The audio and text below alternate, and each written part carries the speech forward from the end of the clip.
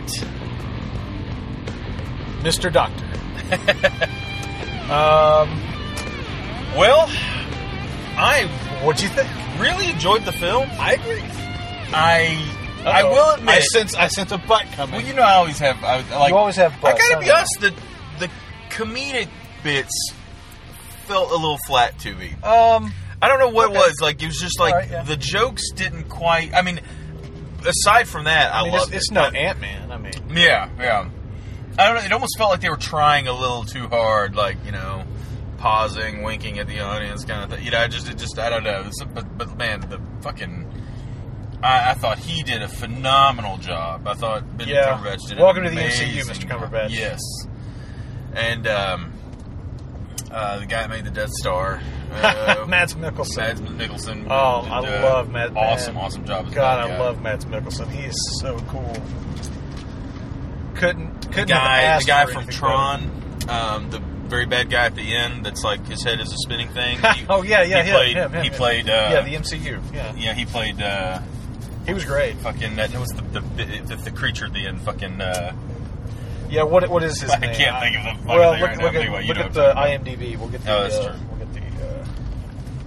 get the character's name. All I can think of is Mordo. Yeah, no, that's. I mean, the cast. I couldn't have asked for anything better in the cast. I mean, everybody's Awesome. just terrific. Kind of interesting that Rachel McAdams has now done film with the other Sherlock Holmes. You know, so Yes, that's true. they didn't kill her off this time. I really was Swines. hoping in the in one of the two cameos we'd get a little cameo from what's his name from Sherlock, the play Watson, like from the TV show. 'Cause, you know, he's in the universe now He as is. He's whatever in the that MCU. FBI. I'm waiting or for that. whatever Yeah, it is. Martin Freeman. Martin Freeman, thank you. Yeah, I'm waiting on. I can't remember his character's name, but I'm waiting on Martin Freeman to meet Doctor Strange. Yeah. Somewhere in the MCU. Kind of do it. I mean, it's begging for like that Maverick treatment where Gibson and Danny Glover run into each other in the bank robbery scene. It's just begging for that. Even if it just been this like tiny thing, like, you know, and who are you? Because he does that like weird Southern accent in Civil War.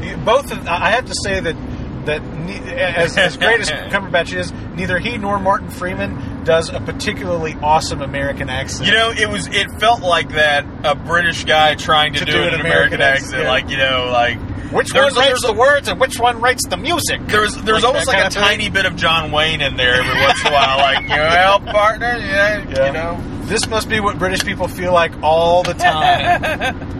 Because God, Americans struggle with the British accent. But most of the time, I think Brits have a much easier time doing our accents. Of course, maybe that's because they, so much American media and everything they hear our accents more than we hear theirs, or at least it used to be. I don't know. I can't speak for everybody, but I watch a fair amount of British TV these days. Yeah. But anyway, Dormammu. That's Dormammu. Yeah, thank you. All I could think of was I kept going back to Mordo. I kept trying to think of fucking Marvel vs. Capcom because the character's in there, and I was like, guys, anyway, it's not going to work here anymore. So anyway, I like the movie quite a bit. I think that one of the things I like most about it is that in similar fashion to, let's say, I think Thor would qualify, but maybe also a little bit Ant-Man, it really stands on its own as a very distinct movie in the MCU lineup. You know, I mean, like, this movie feels really, really different than any of the others, and I dig that. I dig the fact that it is so unique, and obviously it should be given that it's Doctor Strange and that it's meant to be an entirely different kind of superhero film. Yeah, at the same time, it did not feel out of place. Like, it feels just very similar to Thor. Like, you know, at a moment, you'd be like, I don't know, how's this going to... Oh, okay, well, that's how it works. You know, and it just sort of fits in. Let's talk about some of the ways that it does fit in, because I thought there were some really clever nods and just Easter eggs and things like that. Obviously, one of the first ones is the skyline of New York City early in the film, Avengers Tower. And it was just such a neat little, I mean, like, it's one of those things where it's like, well, it's just a thing. That's a thing in this world.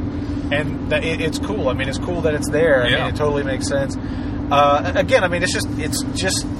I know maybe it's just kind of getting tired to keep saying this, but it's just like the comics. It's just like the comics. You know, you see, downtown skyline in New York, and you'd see Avengers Tower, or Fantastic Plaza or whatever. Yeah. But that was really cool. I love and it also kind of helps place the film chronologically.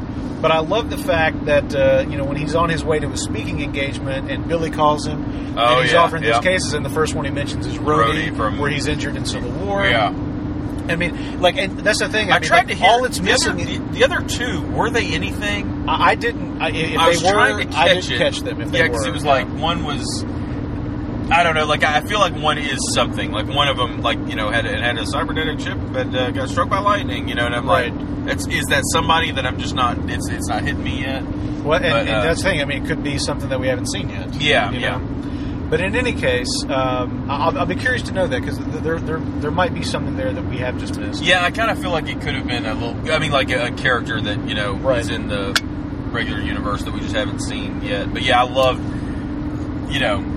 I dug that. I really thought that was a nice little nod. That was cool. I mean, all it was missing was like the little asterisk in the box in the corner that says see Captain America Civil War. Yeah, yes, exactly. I mean, that's basically what it is.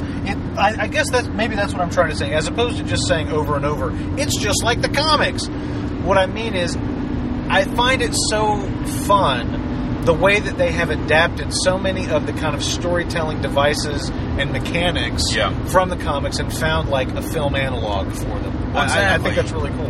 We talked about it one of the last times we talked, probably about Civil War or something, about how they don't. It used to be we thought like, man, how are they going to do this? There's just no way. How are you going to get all these people together and bounce? Because in comics everyone's in every other one's film or in every other one's book every other week, and it. But yet here it still happens. I mean, not to great extent here, in terms of but just that nice little, the Avengers, heroes like the Avengers protect the real world while we protect the mystical. And again, doesn't go into it. Doesn't go into it more. Like that kind of beating you over the head, like when the Avengers protected us from New York City.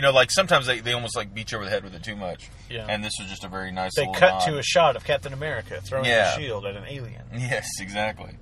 I really liked. I really thought they did a good job with the progression of the character. Doctor Strange, the way he came through. It felt.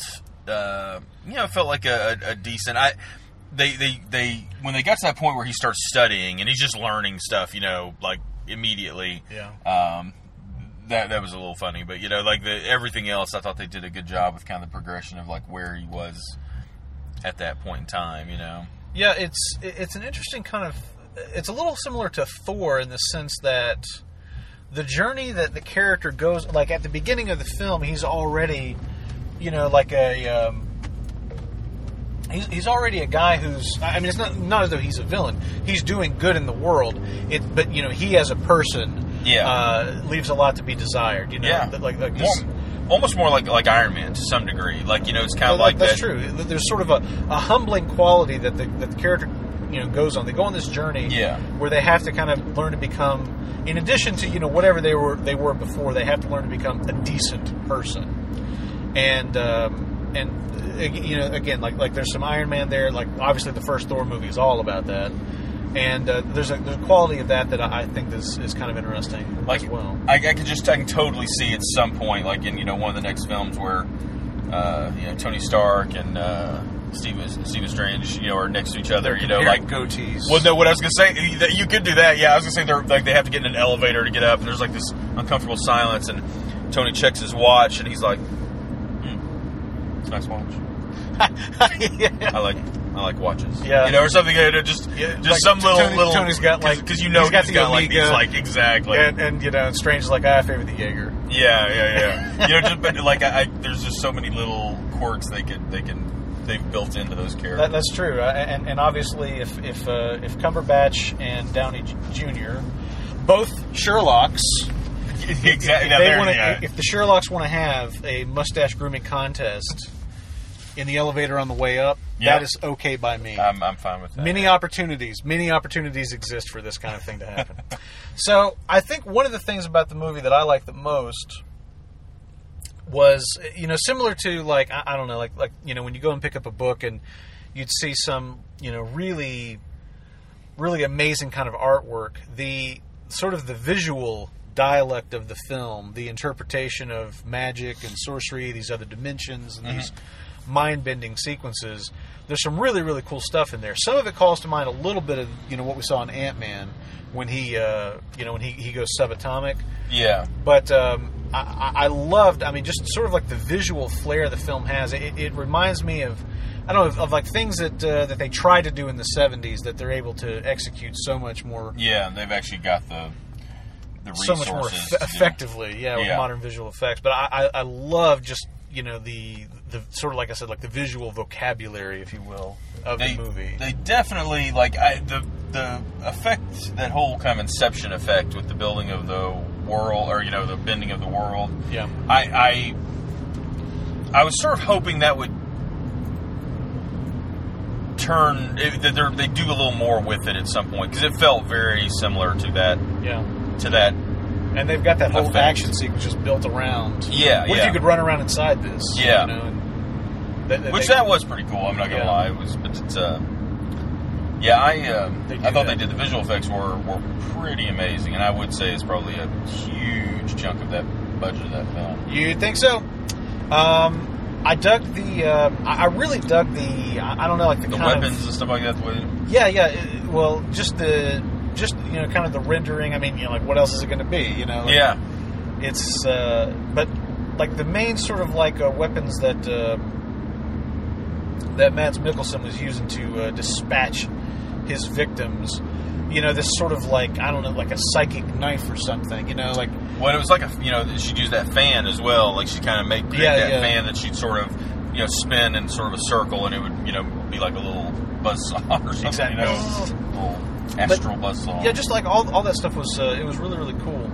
I dug although I don't know like how they kind of fit in with the grand scheme of Marvel villains, and admittedly, some of them have had some problems. Yeah. But I dug I dug the kind of the concept of this film's villain, whose name I'm still not going to be able to pronounce. Dormammu?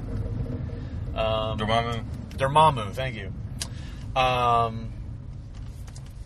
Actually, one of the things I will say about this film is that it disabused me of long-held assumptions about how certain things were pronounced. I've been mispronouncing the eye of Agamotto for a very long time, and some other things like that. Yeah. But I dug that the villain, there's this sort of like Lovecraftian kind of quality, this sort of elder gods from, dark dimensions intruding on our world kind of thing. Yeah. I really dig that. I think that's like a really great fit for Doctor Strange. And, it's exactly the kind of thing that, his character would be concerned with, in contrast to the kinds of threats that the Avengers deal with. I felt like, as opposed to sort of just saying that, we deal with threats on a different kind of plane than the Avengers do, as opposed to just kind of saying that, they really delivered on that. Yeah. And I also, I have to say that I thought the thing that they did at the end was a very clever device, but the whole thing with like Strange's strategy to beat him is to to catch him in that time loop. And basically just say, I'm willing to spend eternity here with you to prevent you from doing the Earth, from destroying the Earth, and he's just kind of wagering, I suppose, that the guy's going to get tired of it before Strange does. Yeah.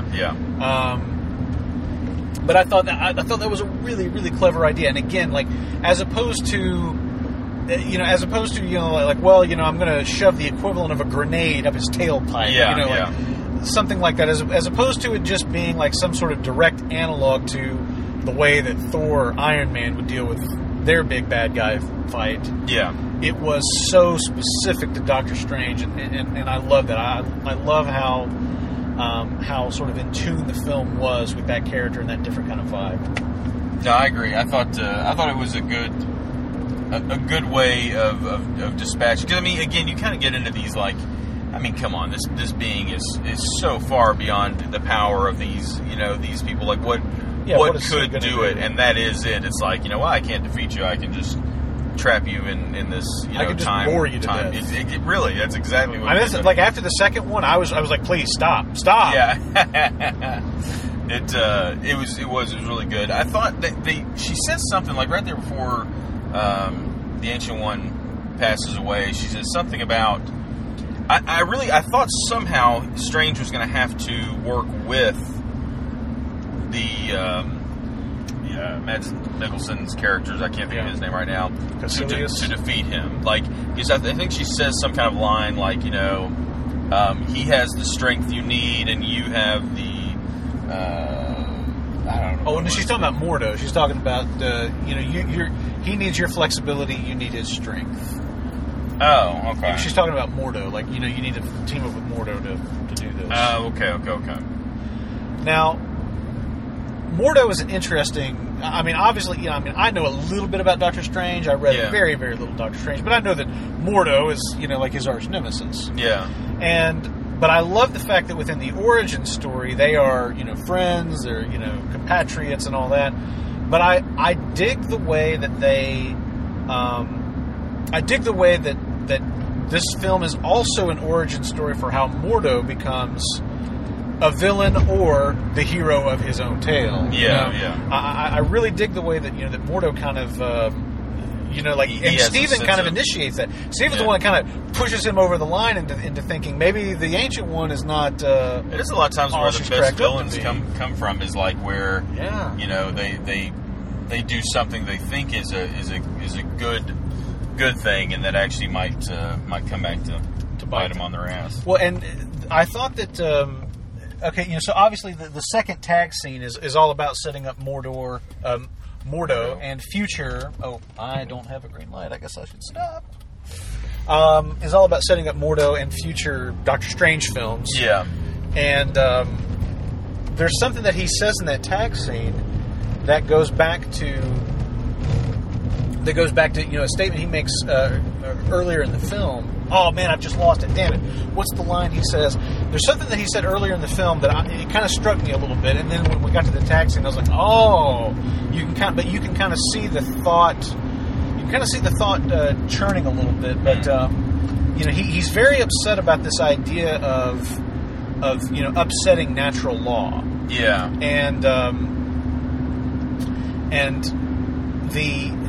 he expresses that idea. I wish that I could remember the specific. There's a specific line of dialogue. He talks a lot of that times. He said that it really clicked with me, and I can't remember it. I had it a second ago. Anyway, maybe I'll come back to it. He talks, a lot about he seems so personally hurt when he finds out that she has used that to live a longer life, as if maybe. She convinced him not to do it to save his family or something like that, or to save a loved one, and it's kind of like so he views her as a hypocrite. I think he does, obviously, but I think it may run deeper than just what we saw. Like that there was some other event that again, I'm sure she thought she was doing the right thing because I'm sure using that dark energy. There was a side effect to it. Maybe that's what she was saying is, it comes at a cost. Yeah. Well, and I think that there's a good kind of balance with Mordo and Strange. There's kind of an Xavier Magneto dynamic there, where they've been friends, they fought on the same side, but ideological differences sort of drove them apart. Yeah. And so, I feel like especially after Strange kind of exposes the Ancient One in that scene following the attack on the Sanctum Sanctorum, that you can see Mordo kind of drifting farther and farther, sort of away from that path.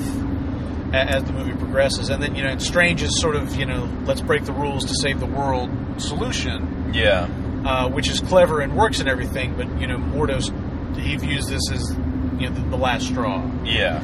And I like the way that they handled it. I thought they did a good job. Now, perhaps it's a bit of a leap, to start from there and go to, where he's killing dude at the end of the film, saying, too many sorcerers. But I feel like they laid some good groundwork, and there's a darkness to his character, like all through the film. There's a slightly uneasy quality to him. They never make you feel, or at least I never, of course. But again, I know that Mordo's a villain, so yeah, maybe that's just my interpretation. I was gonna say, I don't think I didn't get that too much from his character up until near the end, right. Until basically they get to the where's the London building, and he's like, you're alive, and it's like from that point forward, he does seem to be just a little uneasy about the way things are happening, just like this one person's just breaking all the rules, and it's working out, but there is maybe, to be honest with you, maybe it's because I keep going back to there's something, because don't they say something early on about his past, that his family or his wife or something had passed? He lost everyone he loved. He lost everyone he loved. And I wonder if you could, if there is a thing where, because breaking the rules maybe caused that. That's it. You've just unlocked the thing that I was trying to remember. Oh, okay. It's the bit after the Ancient One dies, where he and Strange are standing, in that wrecked kind of, it's like the room that has the portals to the different sanctums. Yeah. And he expresses this idea that the Ancient One has caused all of that. That's right. Yeah. Her breking the rules is what unlocked this sequence of events that led to Caecilius, breaking away and seeking this forbidden power and all that. That idea that he expresses is that, there's a reason we don't break the rules. She broke the rules, and look where it's gotten us. Yeah. And I felt like that was a really, really strong motivator for his character up to the point of him leaving at the end of the film. He, as far as he's concerned, Strange is going down the exact same path the Ancient One did, and it's going to lead to catastrophe just like it did with the Ancient One. I felt like it really, really represented his point of view in that sort of philosophical disagreement. I thought they really, really did the groundwork where that makes sense. Because it's so easy for movies to do something like that, and for it to feel like just like a huge, kind of just a huge kind of surprise from out of left center. Like, well, what the fuck is this coming from? Yeah. Like, you were totally down with this 2 minutes ago. But in what's happened, it works very well. It makes sense. So that's the thing. It's just like I really, really appreciate that attention to detail in the characters making sense. Seeing kind of the journey they're going through, how they're reacting to what's happening, and for them to be processing events in a way that's logical, and then the way that they process those events in turn motivates the action that they take in the future. Yeah. So, and the fact that, I guess what I'm saying by exclusion is that the scene where he comes back and kills Benjamin Bratt, or I guess he doesn't kill him, he just takes his takes his mystic power or whatever. Yeah. But that scene, to me, it feels like there is a story we haven't seen. Like, there's a journey he's gone on, and he says, he's been away months or whatever. So obviously, there's supposed to have been this passage of time. But again, that's the thing. That scene feels incongruent to me, but they are saying in that scene, they're telling us that he's been away for months, meditating on this, ruminating, getting angry and vengeful or whatever. Yeah. There's something that's happened to him in those intervening months that's led him to this darker place. So I appreciate the fact that even in that scene, they're still kind of writing it with you know, like that same level of consistency, like they're explaining these things. And that's like the nitpicky shit that pisses me off in movies where they don't, because it just takes that simple line. It just takes that one line to kind of explain it. Yeah. But so often they don't take the time to do it. And I still maintain that I really feel like I think he's putting the pieces together in his head now. Yeah. That other things were caused possibly by the Ancient One, right, or by you know, some other event, and that may be what, because I do feel like it's a pretty, it's not out of left field, but it is a pretty striking change, right, at that, you know, kind of at that point at the very end. But it progresses off that idea of maybe if we sorcerers weren't messing with things, yes, yeah, you know, interdimensional beings wouldn't be trying to destroy the world. Exactly, and I kind of, so it all builds from that. And that's kind of, you know, they get into that to you know, to some degree, like in Civil War, you know, like in a way, it's like, you know, because they're doing what they're doing, maybe that's, you know, our very strength invites challenge, and challenge leads to conflict. Yeah, that's true. I mean, it's a philosophical kind of idea that has it's been the chicken or the egg, Brent. Right. It's, you know, but it is. I mean, it's a philosophical idea that's, you know, that is being explored in quite a few of the more recent Marvel movies. Maybe Age of Ultron is the first one that springs to mind, but maybe prior ones I'm just not thinking of. Now, I did just think of another kind of scary facet of this film. What's that? We may already have the greatest villain ever as our president at this point in time. And we may not even know it. We may not even know it. We may see all these cars coming this way. Like, people are leaving the cities. That's like true. This is it's they fucking are like it's like The Walking shit. Dead. It is. There's smoke in the air. Yeah. There is an apocalyptic quality. There is an apocalyptic quality with this election day. Yeah. But no, I really I did dig that. I thought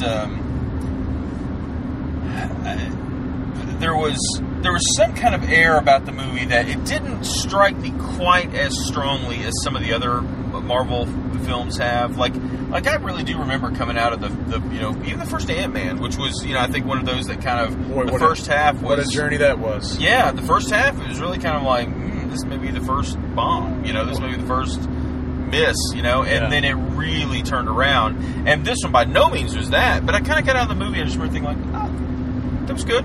Yeah, it was good. It was solid.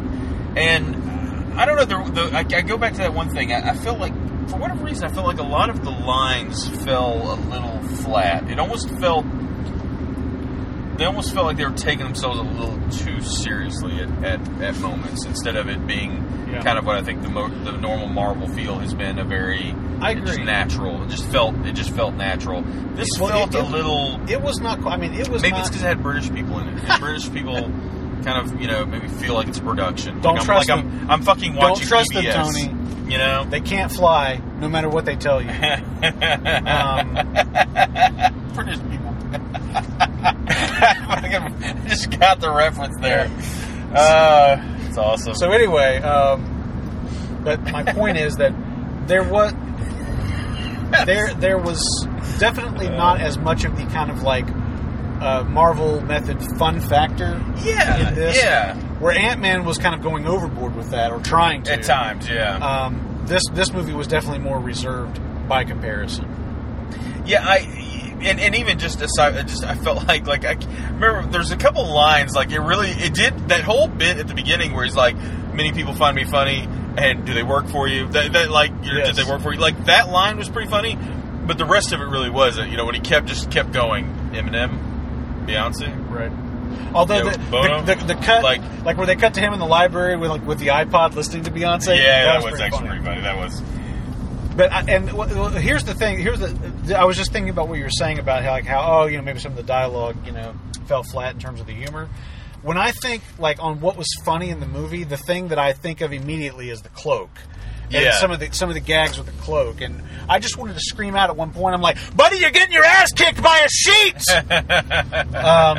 But some of the stuff with the cloak was pretty funny. Yeah, I especially love like the cloak, like wiping away the tears. Like, okay, stop, you know. Yeah. But the relationship, and again, like that's one of those things that how would they have done that? You know, how would they have done that 20 years ago before this, you know, this golden age of visual effects that we have now, where you really can do that joke and it really can work. Yeah. And for what's worth, I kind of wish they'd done a little more of that, though. I wish there had been a little more, like, they didn't quite, you know, they said, like, you know, it'll, you know, your what do they call it, your thing will pick you, like your the relic, thank the you. relic will pick you. And they kind of made a big deal about it, and then it just kind of happens, you know, just like it protects them. But it doesn't really show why. Like, I just kind of wanted there to be, like, some, I don't know, like just something more to that, you know, where you know, at the end they sort of, I don't know, they said, you know, it's very picky. It doesn't. It's like, well, why? You know, what does that mean? Like, yeah, just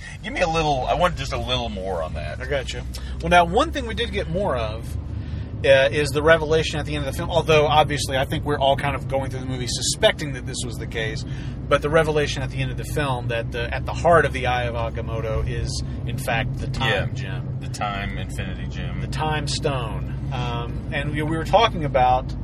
I remember you and I talking a couple months ago, and we were speculating that we were probably going to see another Infinity Stone show up in this film. Yeah, because obviously they've still got to introduce. Kind of had to. I mean, in a way, like we saw, they need to. And we were discussing whether or not we thought it would be the Time Gem or the Soul Gem. I think. Yeah, because I think they've done the others. They've done the power. They've done the space. They've done the I can't remember which one the ether is supposed to be. The one from Thor, and then. Yeah, I can't remember. I remember us looking them up last time because they have kind of mixed them up a little too. Like, you know, the different colors or different things, and like they don't quite fit. The one I think that kind of messed with them the most was the doing the thing from the Avengers, the whole point, and from Captain America, the Mind Gem. Well, but it came from, what was it they kept calling it, the Tesseract. Tesseract, which is supposed to be like the Space Gem. Yeah, and they kept kind of. It's sort of, I think they did that first, then realized what they wanted to do, and it sort of moved everything else around. But yeah, I thought, one, again, it made a lot of sense. It worked within the film. You know, you know, it was crucial to what happens in the film on many levels, not just how he dispatches the bad guy. So they did a good job working that in. I thought it made sense. So I guess there's only one more left unaccounted for, which, I don't know, maybe Guardians? I'm trying to think. His soul gem, and he's going to find it when he's looking for his soulmate. Obviously. His soulmate is a rock. His soulmate. Drax. Has to be pathetic like him. Soul song. You're going to need the soul gem. You're going to need the soul gem. You know who had the soul gem? James Brown. James Brown. That's him. Wow. That's, But anyway, that's it for. You can go deep. That's for. That's what she says. Right, honey? That's what she says. Right, honey? Right. Anyway, see, that was like a joke from the movie. It was almost a joke from the movie. Except I know who Bono is, unfortunately. So that's it for Dr. Strange, everybody. Thanks so much for checking out the Drive Home Breakdown. We'll be back again with another movie in the not-too-distant future. At the very least, Rogue One. Maybe another one, but definitely Rogue One. So we'll see you guys back here for that. Until then, the breakdown rolls on. Choo-choo! Right? That was great. Isn't that what we do now? Maybe you should tweet them and say, hey, this would be a good joke for your film.